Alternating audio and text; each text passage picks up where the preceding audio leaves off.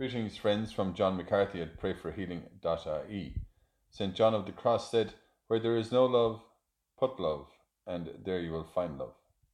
In the reading of today from Matthew's Gospel, we hear these words of Christ: "So always treat others as you would like them to treat you." Known as the Golden Rule, we ask the Lord today to help us carry out this teaching and to put it into practice in our daily lives. We pray for your Holy Spirit, Lord, to come alive within us and teach us how to treat ourselves well in our spiritual, mental, and physical lives.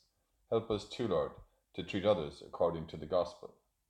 And again, we hear from St. John of the Cross, "Where there is no love, put love, and there you will find love."